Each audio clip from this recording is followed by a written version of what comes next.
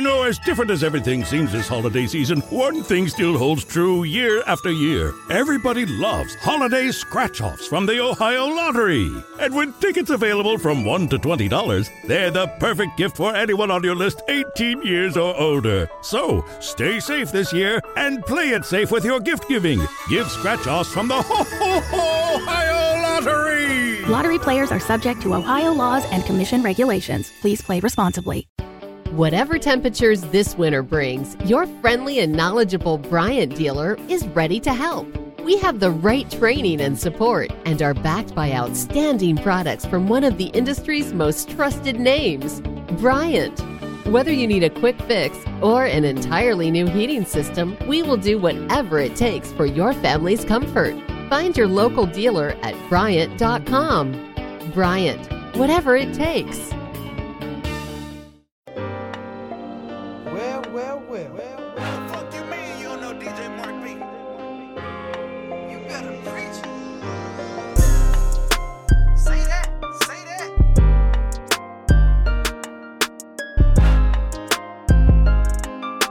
Oh, you better go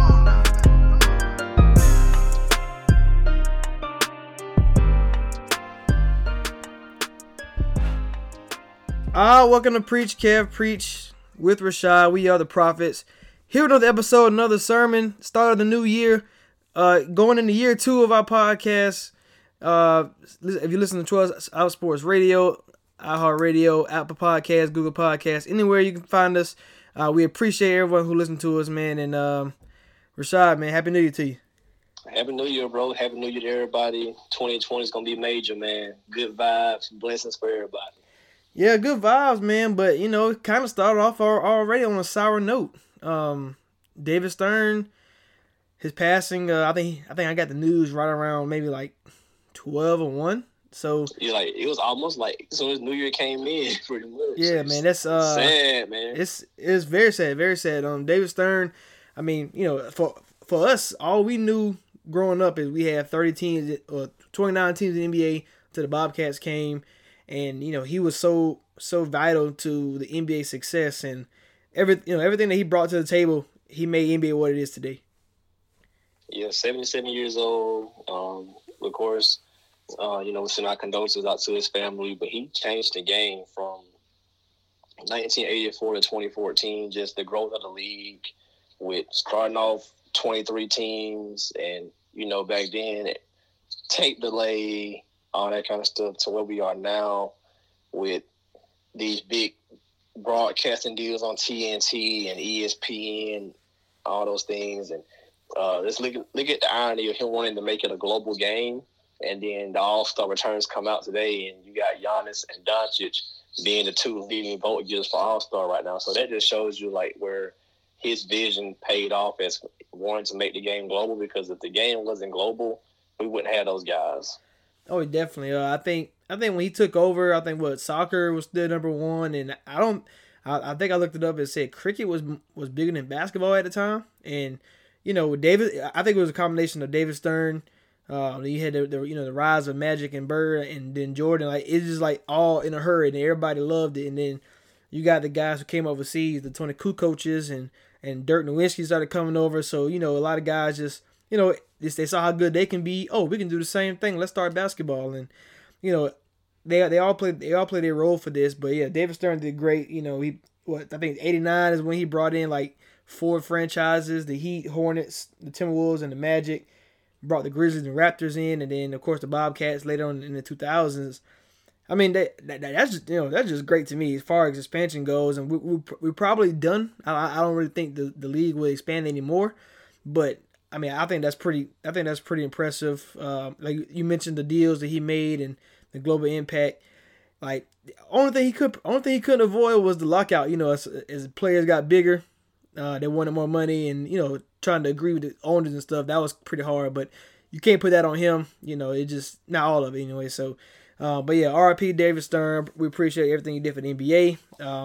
Adam Silver not doing a bad job as commissioner, but, David Stern probably going down as the greatest. Oh, yeah, he's probably I won't even say probably. He's definitely the greatest commissioner to ever, govern any sport Commercially. because you got Adam Silver now. He doesn't have that body of work just quite yet. Goodell has had his own scandals and misjudgment on items, so he's automatically out. Baseball with Bud Selig and all those guys, they've dealt with so many different things. So I just have to give it I won't say by default because he actually earned it, but David Stern is definitely the greatest commissioner ever. Yeah. The only thing I'm not gonna harp on somebody passing, but man, I know. The only thing I didn't like that he did was the Chris Paul deal, man. That's about the only thing I got heat with him with was when he kind of, which I understand the business side of it too, when he stopped the veto the trade for Chris Paul and Kobe. But like you said, you can't sell no NBA franchise if you ain't got no star. Who gonna buy that team? So I understand the business side of it. So I did forgive them later on as I grew up. Yeah, even just from a logical perspective, you think about, okay, if as a league we now own the team, why would we trade our best player to get back okay players? Just Right. Logically, it wouldn't make sense from a basketball point of view, not to mention just the business side of it too. Exactly. Let's move on though. Like I said, RIP and shout out to the family. Prayers up for them.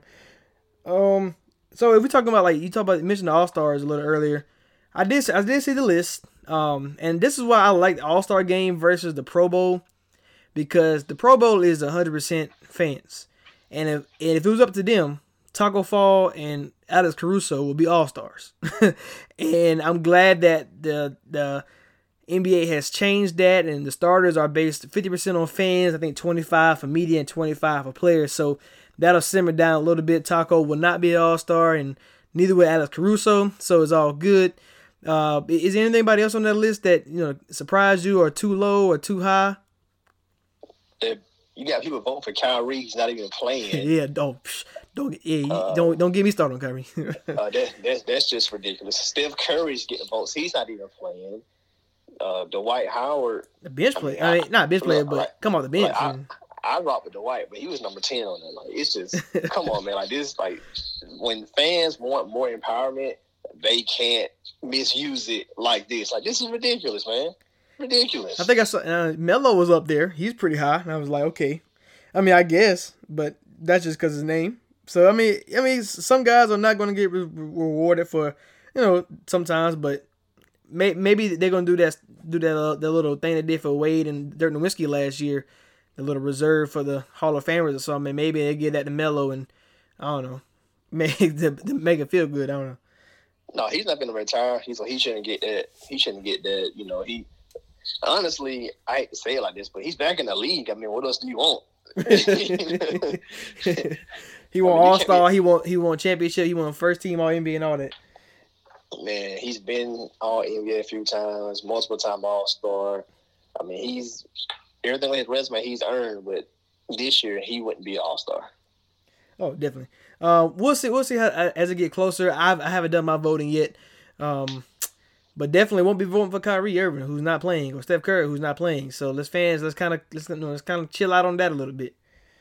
Yeah, I voted twice. Of course, I had LeBron, AD, Kawhi, Giannis, Doncic. The typical Siakam, Embiid. I felt like when you're voting for the starters, it should be the guys that actually warrant starting. Kemba, Trae Young. So those were the guys I voted for. Yeah, I think guys like Bradley Beal, who was Devin Booker, guys who don't really get the national attention. Definitely have to check. You have to check their game out as well, because they get passed up on a lot because the team is not good or they're not winning enough games, blah blah. So make sure fans that you're actually using your votes wisely, because yes, we all love Steph Curry, but he's not playing, so how can he be All-Star this year? Yeah, it's ridiculous, man, that him and Kyrie are so high up on the vote list. They're hurt. They're not going to come back and play in an All-Star game. They're hurt for a reason. They're not going to disrupt their rehab and their comeback to play an All-Star game. Just leave it alone. Vote for who's actually playing, who's actually having a good year, like Kemba Walker, who's better than Kyrie. Actually vote for people who are actually deserving and have earned it on the court. Oh, yes, definitely. Let's go on to the game predictions. So we got the wild card weekend, right? 4 good games. I think it's 4 good games on the slate. So let's go through the AFC first. Let's talk about the Buffalo and the Houston game. 5 seed Buffalo traveling to the Houston Texans. So my surprise team, they made it in.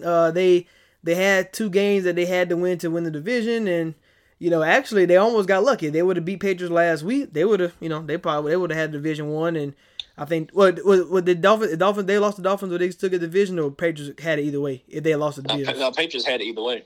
Okay, but even they lost the Patriots and the Bills and the Dolphins. Yeah, because Patriots had some type of tiebreaker over them. Even the Patriots lost both, they would still got it. Gotcha.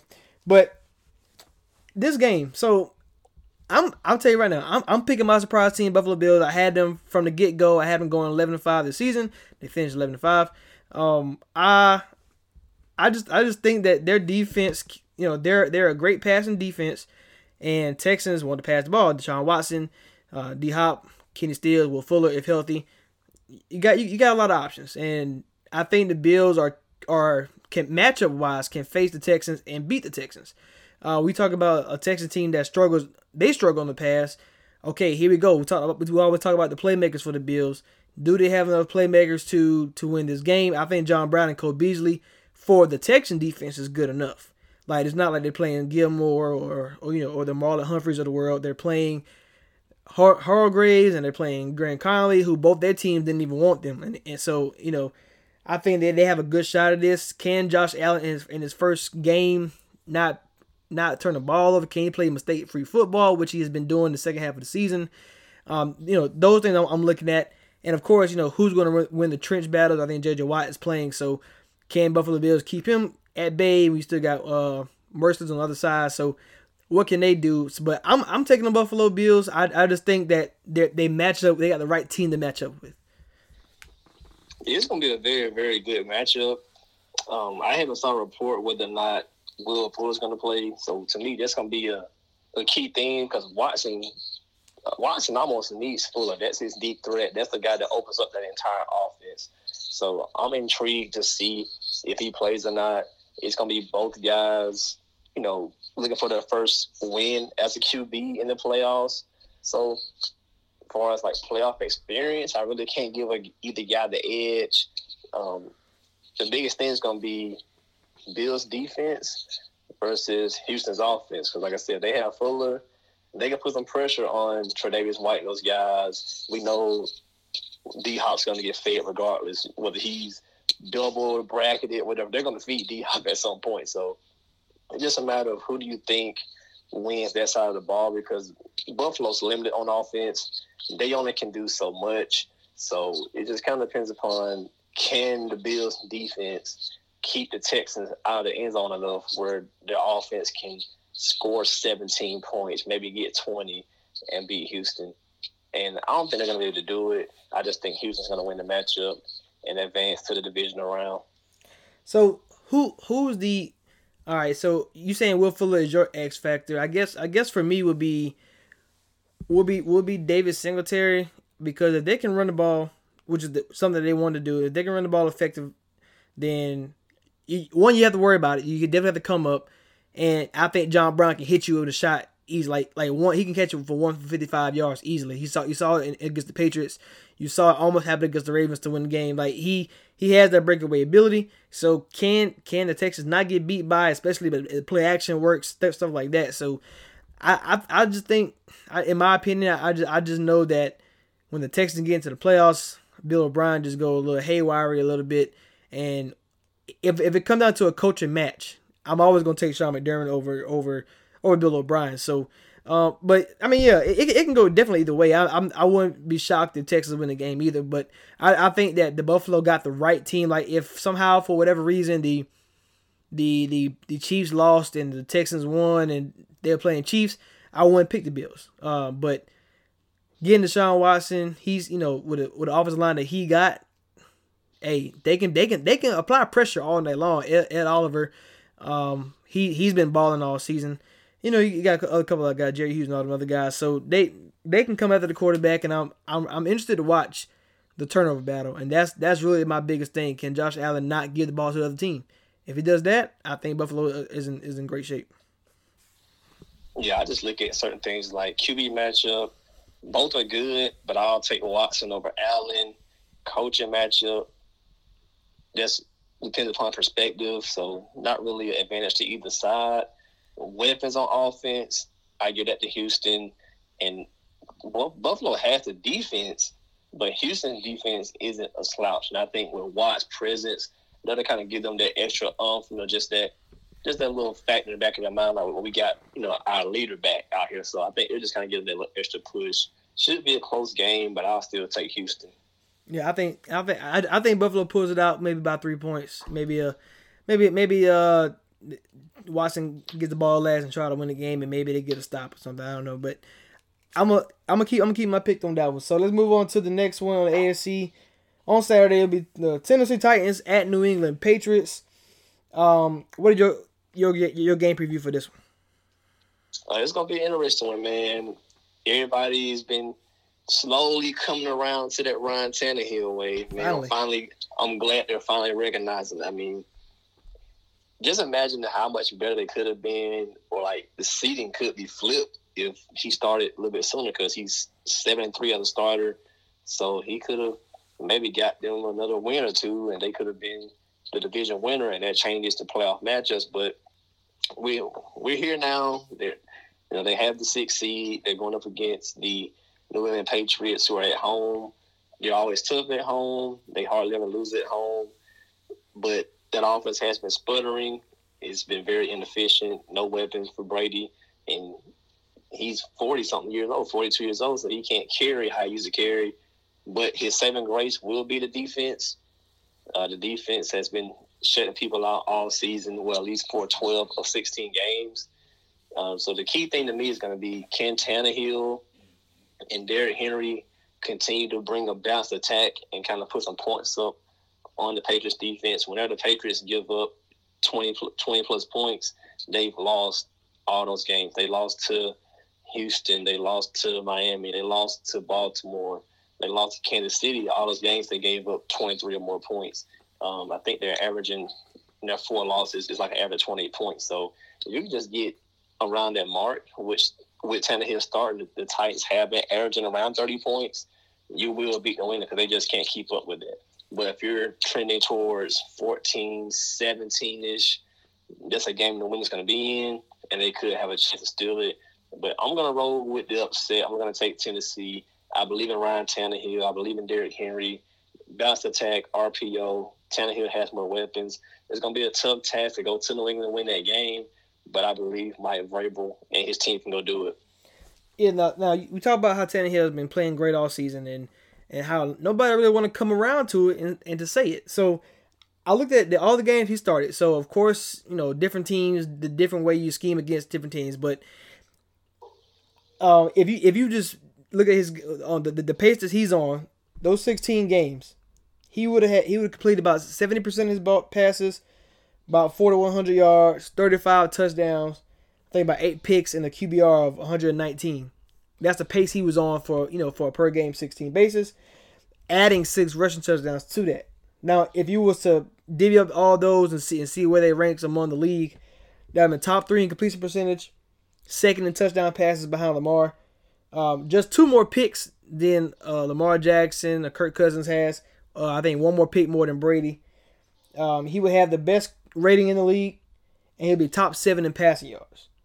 And the top 5, remember the top 5 didn't make the playoffs for QBs in the league. So you're talking about basically, I mean, for a per 16 basis, he will be the best quarterback in the playoffs. Like, at least one of them. And yes, his name is Ryan Tannehill, and you say, Drew Brees and Mahomes, and of course nobody want to put him in that category. But for this season, with A.J. Brown, with Jonnu Smith and Corey Davis sometimes, and you got the best back in the league as far as rushing right now, Derrick Henry, is every game he's hitting a home run ball at 50 yards. So I don't know what else Tannehill has to do. I guess he has to go here, and he has to go put on a show. And if he go to New England, I wonder if that's when people go and say, okay, Ryan Tannehill is the man, is the deal. Because that's all Tennessee want to see right now because they coming to the season they had to draft a quarterback. That was the whole thing. Nobody believed in Mariota, especially not us. And Tannehill came in and saved the day. And if he can go into a playoff run, and if you can knock off the Giant Slayer and the New England Patriots, then you talking about a quarterback who you can say quote unquote arrived. Like he got out of Adam Gase's torture that he provides for quarterbacks, and he blossomed. And now you're seeing how great his team can be. And this all without like Delaney Walker. Like people forget he was on the team. Man, with Mariota, the Titans were 2-4. And they were 28th in the NFL in scoring. That was 16.3 points per game. Since Tannehill took over in Week 7, 7-3 record. They're 4th in the NFL in points, so 30.4. They're 2nd in touchdowns, and it's on to the Ravens. Man, they are 1st in yards per pass attempt at 9.6. They're 1st in rushing yards per attempt, 5.64. They're 1st in rushing touchdowns at 17. They have an 86.7% red zone touchdown percentage. Tannehill coming in he came in, he transformed Tennessee, turned them into a playoff team because they were going nowhere fast with Mariota at the helm. Yeah, and we always said Tennessee was winning despite their quarterback. They were 8-8, 9-7, 7-9. But those years they could have been 10-6, 11-5, 10-6, but when you got a quarterback who's not who doesn't bring what Tannehill is bringing, yes, you're going to take a step back. You're not going to win the games you should win. And for this game, like to me, Tennessee should be, in my opinion. I mean, I know they're in New England, but Tennessee should be the favorite. And the reason I'm saying this is because New England, you talk about how they got to score points. The way they score points this season. The defense has, got a pick 6 versus Miami. I think they got 2 or 3 of those against Miami. Then they got a block punt for a touchdown against the Buffalo Bills. They block punt the Cowboys and got an easy touchdown. Like all these I'm not saying they're crazy plays, but pick 6s and punt blocks, field goals. You can't predict that. So if they can come out and do that, if the defense can put them on their back again and get a pick 6, or the special teams go out there and block a punt. Then we're talking about a total different game because those are things that we're not expecting. We don't expect for the punter to fumble the ball in his hands and then get the ball off late. We don't expect those type of things. And to me, that's really the only way I see New England winning because this Titans team is so explosive in the passing game and the running game that they can put up 27 like against this New England good defense. And sometimes the defense can't always save you. And you saw last week, Stephon Gilmore had his hands full of Devontae Parker all night long, and they let Fitzpatrick come down and win the game. Now that's really outside of that one, and I mean you can say the Ravens, but against the Texans and stuff, they were still in the game. Like they was forcing field goals and the Texans wouldn't score no more, so they can stay in the game. But when you putting points on them at a high rate. It's not enough that they can do. And, Edelman's still banged up a little bit. And can the run game get going? That's going to be the biggest question for me. If the Patriots can, if Michelle do what he did last playoffs, this is a different team, different type of team because that's going to set up play action. And you're going to have Edelman, he's going to go crazy. And maybe Sanu all of a sudden might get right and he'll get like 5 for 80 a game or something like that during the playoff run. So I don't know what the Patriots has to do to really impress me if they do win this game, but I'm with you. I'm rolling with the upset. I think Tennessee wins this game, and I'm not gonna say it. I don't think it'll be close, but against the Texans, Chiefs, and the Ravens, all 3 quarterbacks are mobile, and so is Tannehill. He's not as mobile as Lamar Jackson and Watson, of course, but he's just as athletic to me as Pat Mahomes. So as far as moving the ball and making plays, he can do that. Yeah, one thing about New England though, they're at home. They always win their home playoff games, so that's gonna be one thing they can lean on. They'll have the crowd in their favor. Brady's been here before. Belichick, they've been here before. These guys they're elite at scheming, preparing for a week, preparing for a team. So they're gonna put in the work to scheme and prepare to slow down Derrick Henry or make Tannehill one-dimensional. They're gonna make sure they can only give them. He got to throw it 30, 40 times to beat us. Or they're gonna have to hand off to Henry, and he's gonna have to beat us. They're gonna make sure they take something away, or at least try to limit something. So, I mean, I don't want to count Belichick out because he's the greatest ever. He's going to be well prepared. It's just I don't think the Patriots can score enough points. I mean, at some point, your defense keeps going out there, getting hit by Derrick Henry. And, at some point, Tannehill's going to find A.J. Brown and coordinators for one downfield. Or even Tajay Sharp, he's been getting open. Like, at some point, he's going to find one down the field. Gilmore is the best corner in the game, but at some point, you're going to get beat, or McCourty's going to get beat. Somebody's going to get beat at some point, and that's when, you get the Titans a few chances to get on the board, and you got to play catch-up. It could be down here from there. Do you think that because Vrabel played for Belichick instead of coached with Belichick is the difference? Because you know how when Bill played his disciples, or the Bill O'Brien, Cornell, and Eric Mangini, all those other guys, like he always had the upper advantage, and always most times got the best. He always had the advantage. He's been in coaching for decades upon decades. He's forgotten more football than some guys know, so he's always had the coaching advantages because certain things he can scheme, prepare for. He knows the rule book inside and out. It's just certain things he's more aware of and knowledgeable of than other guys. So he's going to always have the coaching advantage.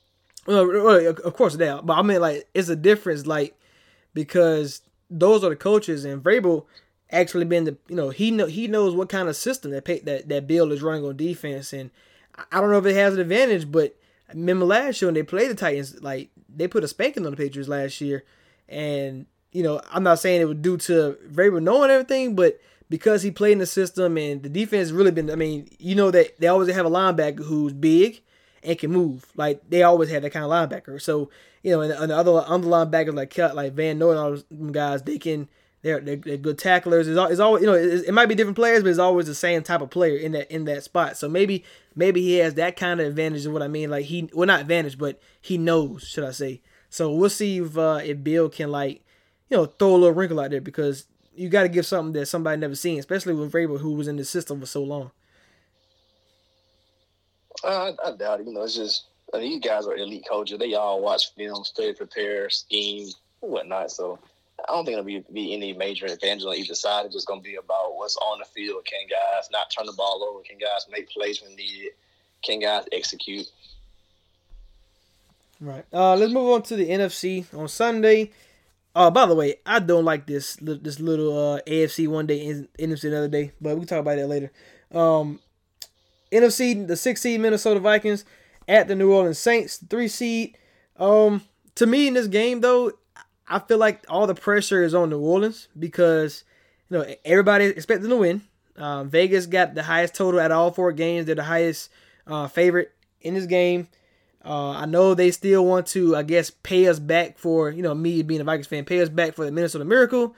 But to me, I don't think a revenge is warranted for this type of game, because I feel like, Vikings and Saints have a lot of playoff history between them.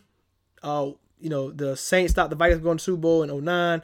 The Vikings stopped the Saints from advancing last year. And who knows, maybe the Saints go and beat Nick Foles that year instead of the Vikings losing to him. So I feel like that kind of cancels each other out. I don't think it's a revenge game, but when you are the favorite, you're at home, everybody expects you to win. Then you got all the pressure on your side. Now you have Sean Payton, you have Drew Brees, you got guys who can calm the, kind of relax the team and make sure everybody on the A game.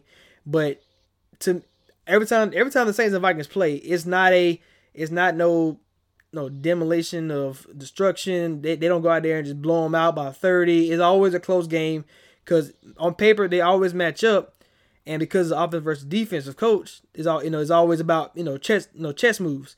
And really the only reason the real advantage that the Saints always have over the Vikings when they play each other is the quarterback. To be honest, because you can pinpoint this and this and this, but okay, Saints are better at this, but Vikings are better at this, and it all cancels out when it comes down to it. Number 9 back there, top 10 quarterback of all time, Drew Brees. That's the advantage that they will have, and inside a Superdome, it's gonna be loud, it's gonna be crazy. So the Saints has no reason to lose this game, and I say all that to say that I'm putting my money on Vikings to cover. Probably not to win, but we definitely can cover in this game. I think with Dalvin Cook healthy, that's the only way Vikings can win this game, because this is the first time that Thielen, Cook, Diggs, Rudolph, Cousins are all on the field together since week 6.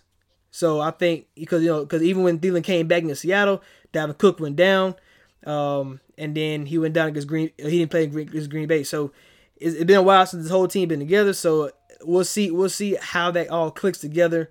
But I think it's gonna be a great game. I think even if the Saints pull it out, I think it's gonna be a close game. What do you think? I'm going with the Saints. Coaching advantage, quarterback advantage, home field advantage. I mean, I just think they're going to have the better team. They're going to be at home. They'll be motivated. They'll be amped up. The crowd's going to be crazy with all the stuff going on with LSU making it to the championship.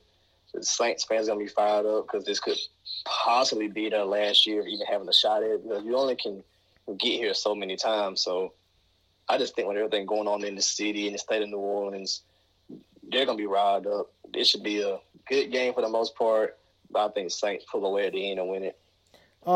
I think I was looking up some research, and I was going through like Minnesota's history when they played, and as a wild card, I thought this was pretty funny. Now, I'm not saying history repeats itself, but history does repeat itself. Home is where you should feel the safest, but the air there can be more dangerous, up to 5 times more polluted than outside air. Let us help you take the steps towards making it a healthier home with our Bryant Indoor Air Quality Solutions. We can help with everything from whole home air purifiers to indoor humidity control. To schedule an evaluation of your home's air, visit Bryant.com to find a local dealer. Bryant, whatever it takes. Home is where you should feel the safest, but the air there can be more dangerous, up to 5 times more polluted than outside air. Let us help you take the steps towards making it a healthier home with our Bryant Indoor Air Quality Solutions. We can help with everything from whole home air purifiers to indoor humidity control. To schedule an evaluation of your home's air, visit Bryant.com to find a local dealer. Bryant, whatever it takes. I think 87, the Vikings played the Saints in a wild card weekend on the road, and Vikings won that game. And who their next opponent? They played the 49ers, and they beat them too. So I'm not saying it's going to happen, but I thought that was interesting as far as like that would be the path for Minnesota have to take to get there. To me, on the Vikings side, like with the healthy team that they finally has, if the Vikings can win the trench battle on the offensive line versus the Saints D line, then I know how good Kirk can be. Because if he goes in this game and he has a meltdown, I think he's the X factor of the whole game, because you know what Michael Thomas is going to bring, you know what Dalvin Cook is going to bring healthy, you know what Drew Brees is going to bring, and you know like even though you're saying it's a culture match advantage, is not that much of an advantage when they play each other, but the X factor in this game to me is only Kirk Cousins. And if the O-line can battle and hold Cameron Jordan and the rest of them guys, he has to make the plays. Like if they're going to win this game, he has to be better than Drew Brees, and not necessarily have to have more more passing yards, more touchdowns, but he needs to convert the third downs. He needs to catch digs deep. He need to be able to hit the guy, hit Thielen across the middle. He got to hit guys when he need to hit them. And because to me, watching Green Bay when they didn't have Dalvin Cook, you can see like Green Bay game plan. They said, run the ball. I don't care. Like, I don't care if you got Mike Boone. I don't care if you got whoever you got back there in the backfield. Just run the ball. Like, I dare you, because they had 2 safeties in the back. They wasn't worried about nobody else. They just blitz their forward and get to the quarterback, or run contain really well.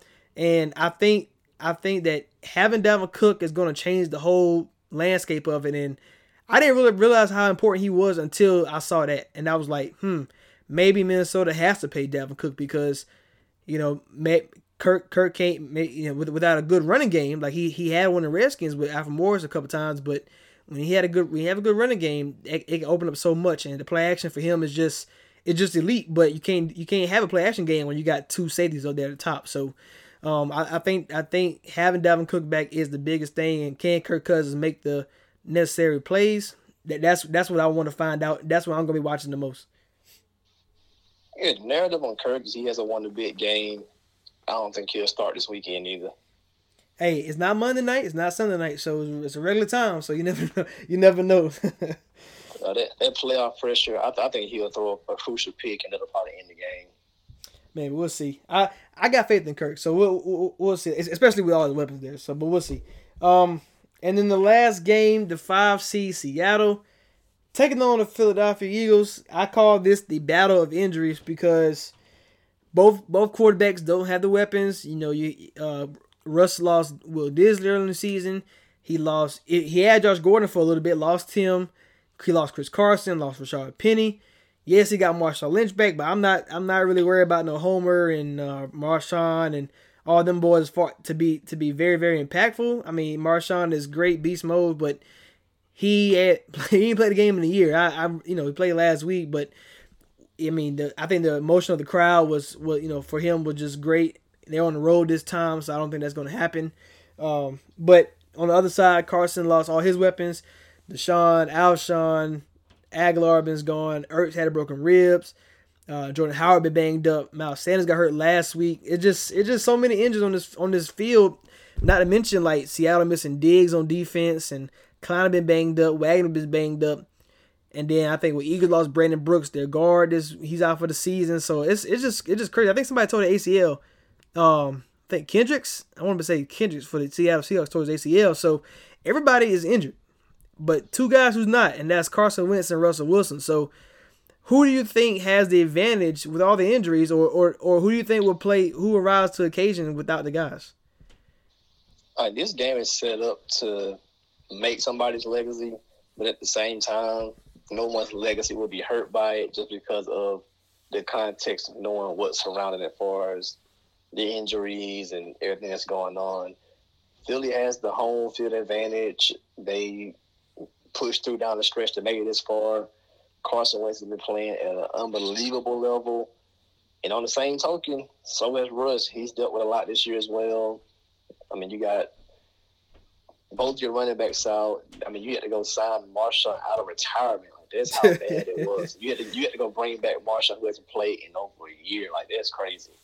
And then, you got rookie DK. Like you said, you lost Disley and all these guys. So, like, you're just trying to make the best of what you have, and they've been doing it. And I just think Seattle's the better team. Even with all the injuries, I think they're just better. Russ has been one of the better road quarterbacks his entire career. Whether you want to attribute that to the Legion of Boom defense or just him making plays, Russ has been one of the best road quarterbacks his entire career.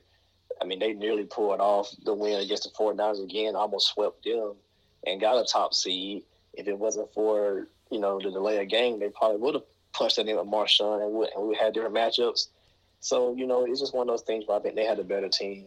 I think Russ can engineer a late drive and pull it off, but it won't be because Carson Wentz played bad or anything like that. So his legacy won't be tarnished if he takes the L. And neither will Russ. Both guys will, they'll have, they'll still live the fight of the day as far as their legacy. He won't be crushed by this. Like, Wentz basically secure his legacy by beating the Cowboys and getting to the playoffs. So, like, he's going to be a Philly legend off that alone. But I think Russ is the better QB. He can use his weapons a little bit better, and I think they'll win the game. Yeah, I think it all comes down to who the better quarterback and who's the better coach. Pete Carroll and Doug Peterson. Can Doug Peterson draw up some stuff because you got to work your tail off when you don't have the Deshaun Jacksons and the Alshons and Ertz to make big play. I think Ertz will play. I haven't seen anything, but I don't think a broken rib is going to leave him out if he can tape it up or whatever the doctors say he can do. He's going to be out there, but. Yeah, I'm with you all the way. Even though they want to run the ball and stuff like that, you can see that Seattle may be dead, maybe left for dead, and it's like you see how against 49ers. I thought it would be a blowout, but the way they're able to storm back and Russ is always one play away, and I think the same thing goes for Carson. I think he's always one play away where he can make something happen special, and boom, all of a sudden 2 touchdowns in a row. But yeah, I'm with you again. I'm rolling with the road team. The road team is a theme for me this week. I think all 4 teams on the road have a good shot, and Seattle definitely has a good shot. I think they got the best draw out of all the 4 wild card teams. Getting the Eagles team because even though they're banged up, they got a team that's also banged up. It's not like Seattle had to play a healthy Saints team, a healthy Packers team. So they have a shot at this game, and I think they will pull it out on the road. Is there any like, I guess I seen some like Deshaun Jackson working his way back if they win this game. I remember for our Christmas episode we both said that the Eagles need like a miracle basically if they want to make a run to the Super Bowl.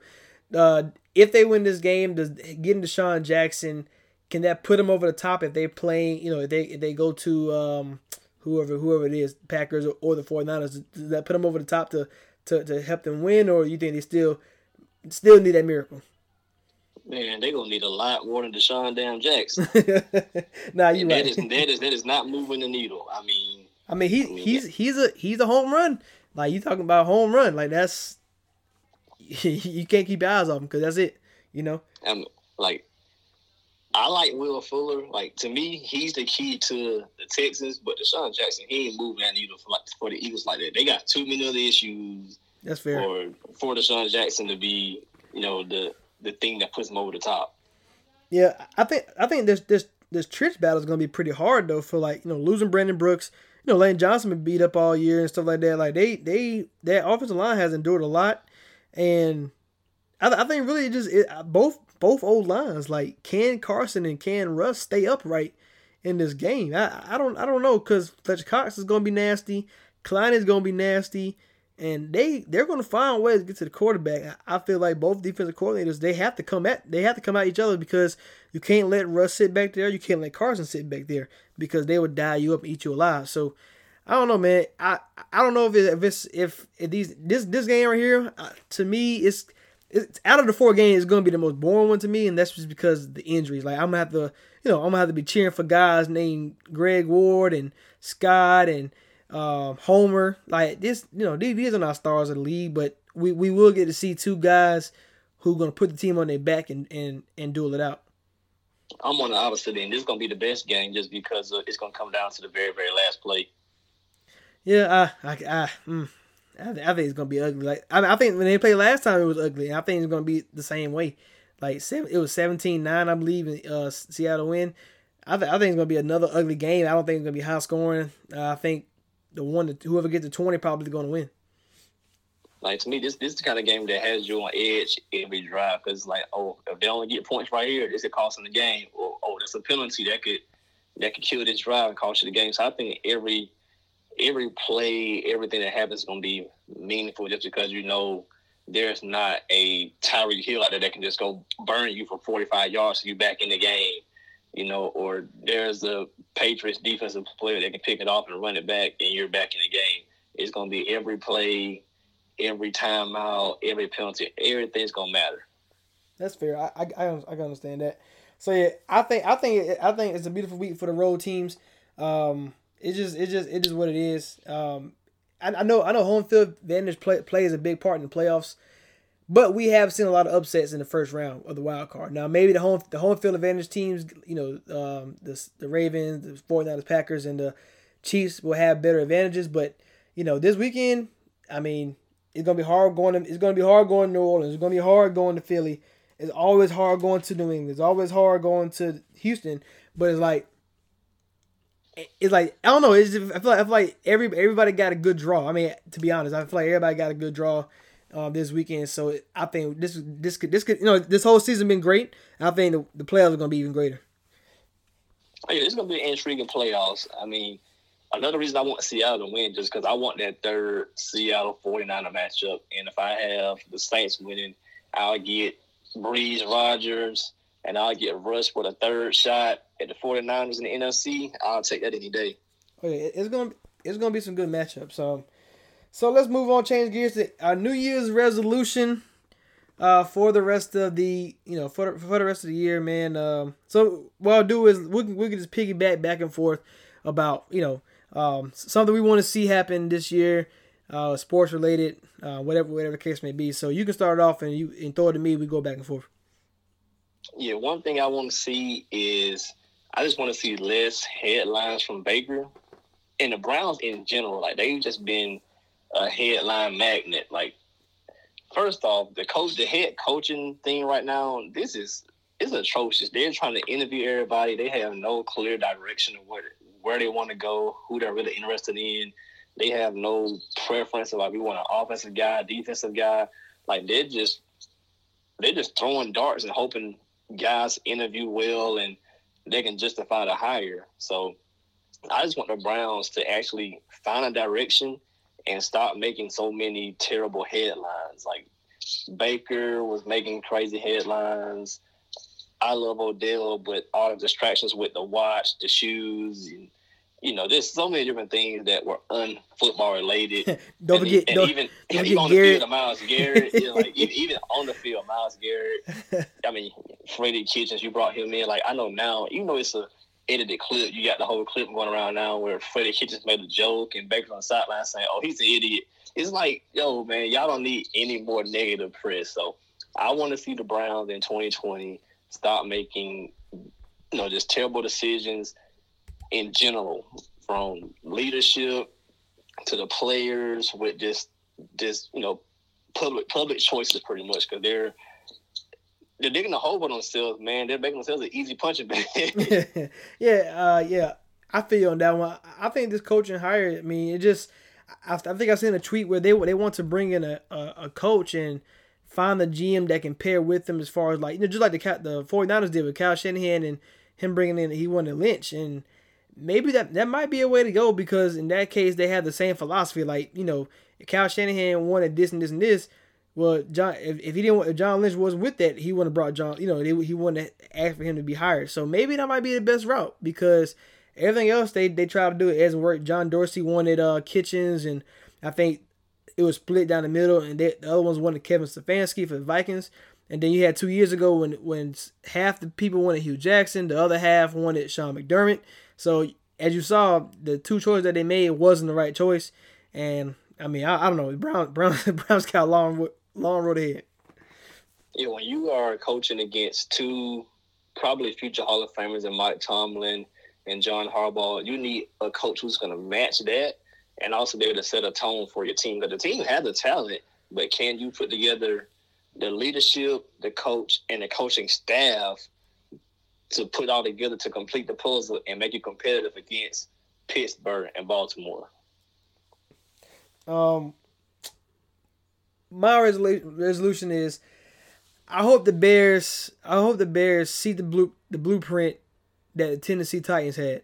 And if you're going to continue to keep Mitch Trubisky, then you need to go out and get you a veteran quarterback who can play football and pretty solid and can take your team to the next level.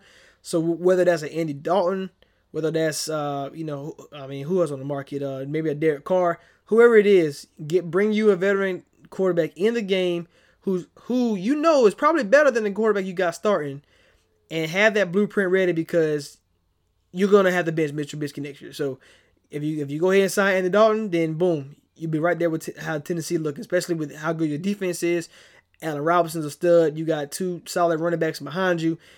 Find a way to get you a veteran quarterback in that building, because you know Rashad as well as I know that Mitch Trubisky isn't it, and he might have had a few games here and there, but it's so inconsistent and very few that he will get benched. So I want this year, I want the Bears to do right. I want them to be smart. And Ryan Pace want to go ahead and deem Mitch Trubisky the starter in January. That's just crazy. Man, I know New Year's was yesterday, but I'm having a petty party and everybody's invited, because I got a few Mariota fans, a few Trubisky fans. I got to go inside my Twitter archives and go dig through some tweets and let these people know your quarterback stinks. And I told you months ago that he stinks. That's real, isn't it? It's time for a petty party, man. We can bring whatever jokes, champagne, confetti. We can bring everything. It's a petty. We can have Bears colors up. We can bring everything. It's a petty party, and all Trubisky lovers are invited, and so are Mariota lovers. But I guess they already abandoned the bandwagon now, so he's been benched since week 6. Right. But I got another one, man. New Year's resolution for the NBA media and sports fans: stop trying to rush Zion back into action. I mean, the dude's been often hurt in high school with knee problems and things like that, leg problems. got hurt in the summer league. He's starting the year off hurt. He got hurt at Duke, so don't rush the guy back. I mean, college basketball put in so much time building this guy up as the next big thing. The hype train got real with him. So don't try to rush him back. Let him learn to walk again. Let him learn to run again. Let him get a better jump shot because his jump shot sucks. So let him get a better jump shot. Let him try to work on his game, get in shape and things like that. Being in New Orleans doesn't help because there's so much good food. But Gumbo. Man, po' boys, everything, man. But shout out Cafe Du Monde. But just give Zion a chance to get back in shape, get his game together. But my theory is I don't care what Zion does, he's going to probably end up being a bust just because of when they get past drafts, normally one of the first two picks is going to hit and one is going to miss. So right now it's looking like Ja's going to be the hit and Zion could be the miss. But if you look at any draft, normally out of the first two picks, one of them is going to go on to be a multiple-time All-Star, future Hall of Famer possibly, and the other is going to be just a okay player. Like, may last a few years, may be a good role player at some point, but they won't be what they were expected to be. Right.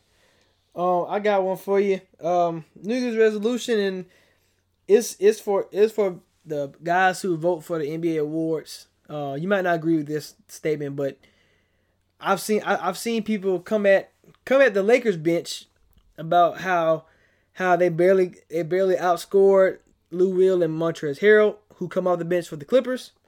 And I need the committee to realize what a six man is and what a starter is. I know we got famous with the Drake song, Lou Will, six man, and all that stuff. And when he was with Philly, yeah, he was a six man. When he was with Toronto, yeah, he was a six man. But this guy's not a six man anymore.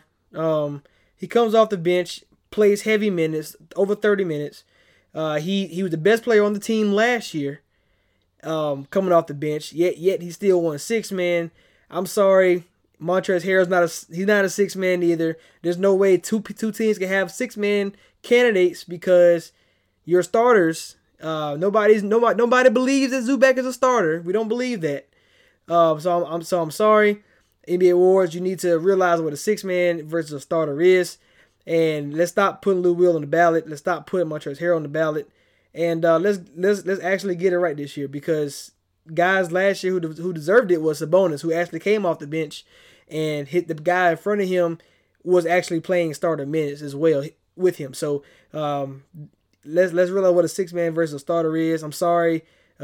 I think Shamet starts for the Clippers or something like that. Some guard that shouldn't be starting and doesn't play the same amount of minutes as Lou Will. Let's realize that he is not a six man. He is a starter. So I just want the six man award to be what it means. Yeah, I never agreed with the voting last year. Well, not I won't say the voting itself, but I didn't agree with them having two guys from the same team in the running for the award. Like, I mean, I think everybody can count is five guys on the floor. So the first or best guy on the bench is the sixth man. So how can you have two guys from the same team as the sixth man? One of them got to be the seventh man or something else. So I didn't agree with having Lou Will and Montrezl Harrell in the running for. I thought it should have been one or the other. But be it as it may, that's what it is. And I mean, it's just how it's gonna be, man. There's every voting system across sports. They're all flawed to a certain degree. Like, I'm still mad freaking Miles Turner and Andre Drummond to get recognized as part of the Defensive Player of the Year last year. But it is what it is. That's just how it played out, man. Hey, that's how it played out. I know if I'm a star, man, I'm gonna tell my coach, hey, I'm about to rack up these accolades. I'm gonna win MVP and six man. James Harden, just come off the bench, bro. Just come over and just stack your accolades up, so then that way they can say, man, he's a 3-time six man and a 3-time MVP. If all you gotta do is come off the bench when you start, even though you played 37 minutes, that just I don't know, man. I'm gonna let it go for now. But that New Year's resolution, I need them to fix it because it gets on my nerves every single year. I understand Lou Will can't be the greatest six man of all time if he always in the game when it counts the most. Six man don't be the best player on the court. Last year anyway. Hey man, did you see this thing floating around on Twitter about everybody ranking like the quarterbacks in the playoff, like 1 through 12? Like, did you see that? Yeah, I did. What do you think about it? Like, did you do your own ranking? Like, what you thought about it? I know people had Lamar at 1, and some people had Mahomes at 1. It was a good ranking. Some people had Kirk Cousins at 12. So I wonder what you thought about it, man. I think as long as you get in the ballpark, like Mahomes should be 1 on everybody's list. I think Josh Allen is probably 12, and then that's where you get that's when you start debating. I probably would have, in my opinion, for this season, I think I would have Kirk and Brady toward the bottom. I would have Breeze probably in the middle. Probably top 5. Lamar MVP, so he got to be top 5. Just going into the playoffs. Like I don't know what's people different like criteria though. Like are we basing it on like what we expect in the playoffs, or like for example, if you think Minnesota's gonna lose, that means Kirk Cousins is not gonna have a great game, which means he's gonna be he's a bottom 12 quarter. He at the end. Like, but if he win the game, are we still saying that if they win? You know what I'm saying? Like I don't know. Are we going by because Brady got 6 rings? He got to be top 3. Are we going? Well, what would be your criteria for it?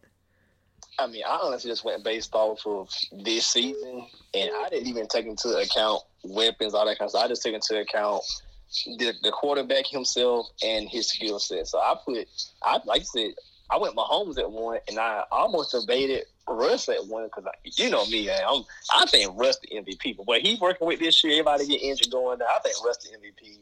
But I put Mahomes 1 just because he can win the game with 1 throw. I mean, the dude's arm is phenomenal. I put Russ at 2, and I put Lamar at 3 just because of what he's done this year with his arms and legs. And like you said, like I don't value. Okay, Brady's the greatest QB ever and all that kind of stuff based on accomplishments, resume. But just going into these playoffs, I got Brady at the bottom. I got him at 11. I got Josh Allen. Right, yeah, and I think I would have Kirk, Brady, and Josh probably as my bottom 3. I gave Kirk 9, and I gave Jimmy G 10. Oh yeah, okay, I forgot about Jimmy. Just because the 49ers got so much of the running game and so many different things working for them. I love Jimmy G personally. I mean, I think he's gonna be, he could be the next Brady of this era. Like for us, like the guy that wins 2 or 3 rings on the right team. He could be that guy, but I gave my bottom 4 was Kirk, Jimmy, Brady, and Josh Allen. My top 4 was Mahomes, Russ, Lamar, Deshaun. And I feel like 5 through 8, that's all just semantics about your preference. Yeah, that sounds about right. I think. Let's see, who left? That's Tannehill. You got Carson Wentz, Aaron Rodgers, Drew Brees, and Carson. I guess I would say for this season, just for this season alone, I'll probably have to put Aaron Rodgers 8 just because of what he means, like what they mean for their team, and I believe that Aaron Jones is the MVP of the Packers. I guess you say the same thing for Tannehill and Derrick Henry. Derrick Henry's MVP, but Tannehill, like I said, we saw Derrick Henry couldn't do it with Mariota. He was able to do it with Tannehill. So I think I'll have him over Rodgers. And then when it comes down to Carson, I don't know, maybe because of what he has to do to win.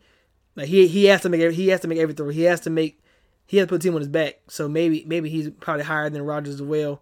And like I said, that's based off this season. It's not like a legacy award. So I probably have Rodgers, I guess 8, and then who was Tannehill? I probably put Breeze 5, Tannehill 6, and Carson 7. That's probably how I would end it. Yeah, I kind of flipped a little bit. I gave Rodgers 5 just because he can get hot and win a game. Can, yeah. So, like, same thing I said about Mahomes, but he just has the arm to win it. So I gave Rodgers 5 just on, like, decent numbers this year. Didn't really turn the ball over a lot. I thought him and Kirk had a similar year, but I just feel like, the narrative that we killed Kirk for, that's not the narrative on Rodgers. I gave Rodgers 5, and I debated back and forth between him and Breeze, but I thought about, I think Breeze and Tannehill are on the same pace this year. So I gave Rodgers 5, Breeze 6, Tannehill 7, and Carson, he's been great all year. So I gave him 8, but it shouldn't have came into my mind, but just knowing like what he would have to do to win a game, I just couldn't put him any higher than that. Gotcha. Hey, I got one more resolution for you. It's for the Rams. Can they stop trading away picks for players? because they Hey, traded. they need to stop for real because Gurley ain't it no more. Gurley ain't it. I mean, right now Goff is not worth his contract. You still got to pay Jalen Ramsey. You paid Aaron Donald already. Like four guys is going to have all the cap space, and not to mention the Brandon Cooks of the world, and then you still got to pay Cooper Kupp. So can we stop? Can we go ahead and start trading for people and draft these guys because you're not going to be able to pay everybody. So that's Rams. So let's see the free agency coming up in March. Can they not? Can they not pay everybody, and can they just draft people? That's what I want to see. Hey, Brandon Cooks side of that. I mean, I don't know if Philly, who needs a threat like weapon like Cooks. I'm not sure if Philly's willing to pay up a pick or something for him, but Cooks out of there. There's no way you can keep Kupp and get Ramsey, and like there's no way you can keep all those guys with that contract situation. There's no way the Rams can keep everybody. They have to trade Cooks out of there. I mean, they paid Higbee. Yeah, and Everett got paid. You got Everett, you got Josh Reynolds. Like you gotta let somebody go. Yeah. I think Cook's the odd man out. Definitely. So it's just one of those things where in a salary cap sport, you got to manage your money right. I mean, Rams they had a decent year in 9-7. They kind of had that NFC curse of when you go to the Super Bowl, the next year you kind of had that letdown. So they had a solid year, but could have been better. We'll see how they go into next year. When we do our offseason preview of what changes they make around the draft, do they try to reacquire some picks? Do they try to trade away some guys to open up some cap space? Because Ramsey's gonna try to get top dollar. He definitely will. He better. Ramsey want the Braves truck. They got to do something out there. I mean, they already spend the money on the stadium. The Rams about to be broke. They got to start making a lot of playoffs, selling a lot of season tickets, selling some ads. I mean, you in LA with Clippers, Lakers, Dodgers, Angels, all these different teams out there. They got to make something happen, man, financially. Got to. That's all the time we got. We are the Prophets. Hey, not a bad start, man, to see year number 2 for us, man. Not a bad start. Oh, yeah, man. Second day of the year. Good start off. We'll be back on Tuesday with more content. And, of course, 12 Ounce Sports. Shout out to you guys. Thanks for having us. We'll be back next week as well. All right. Preach with Rashad. We out.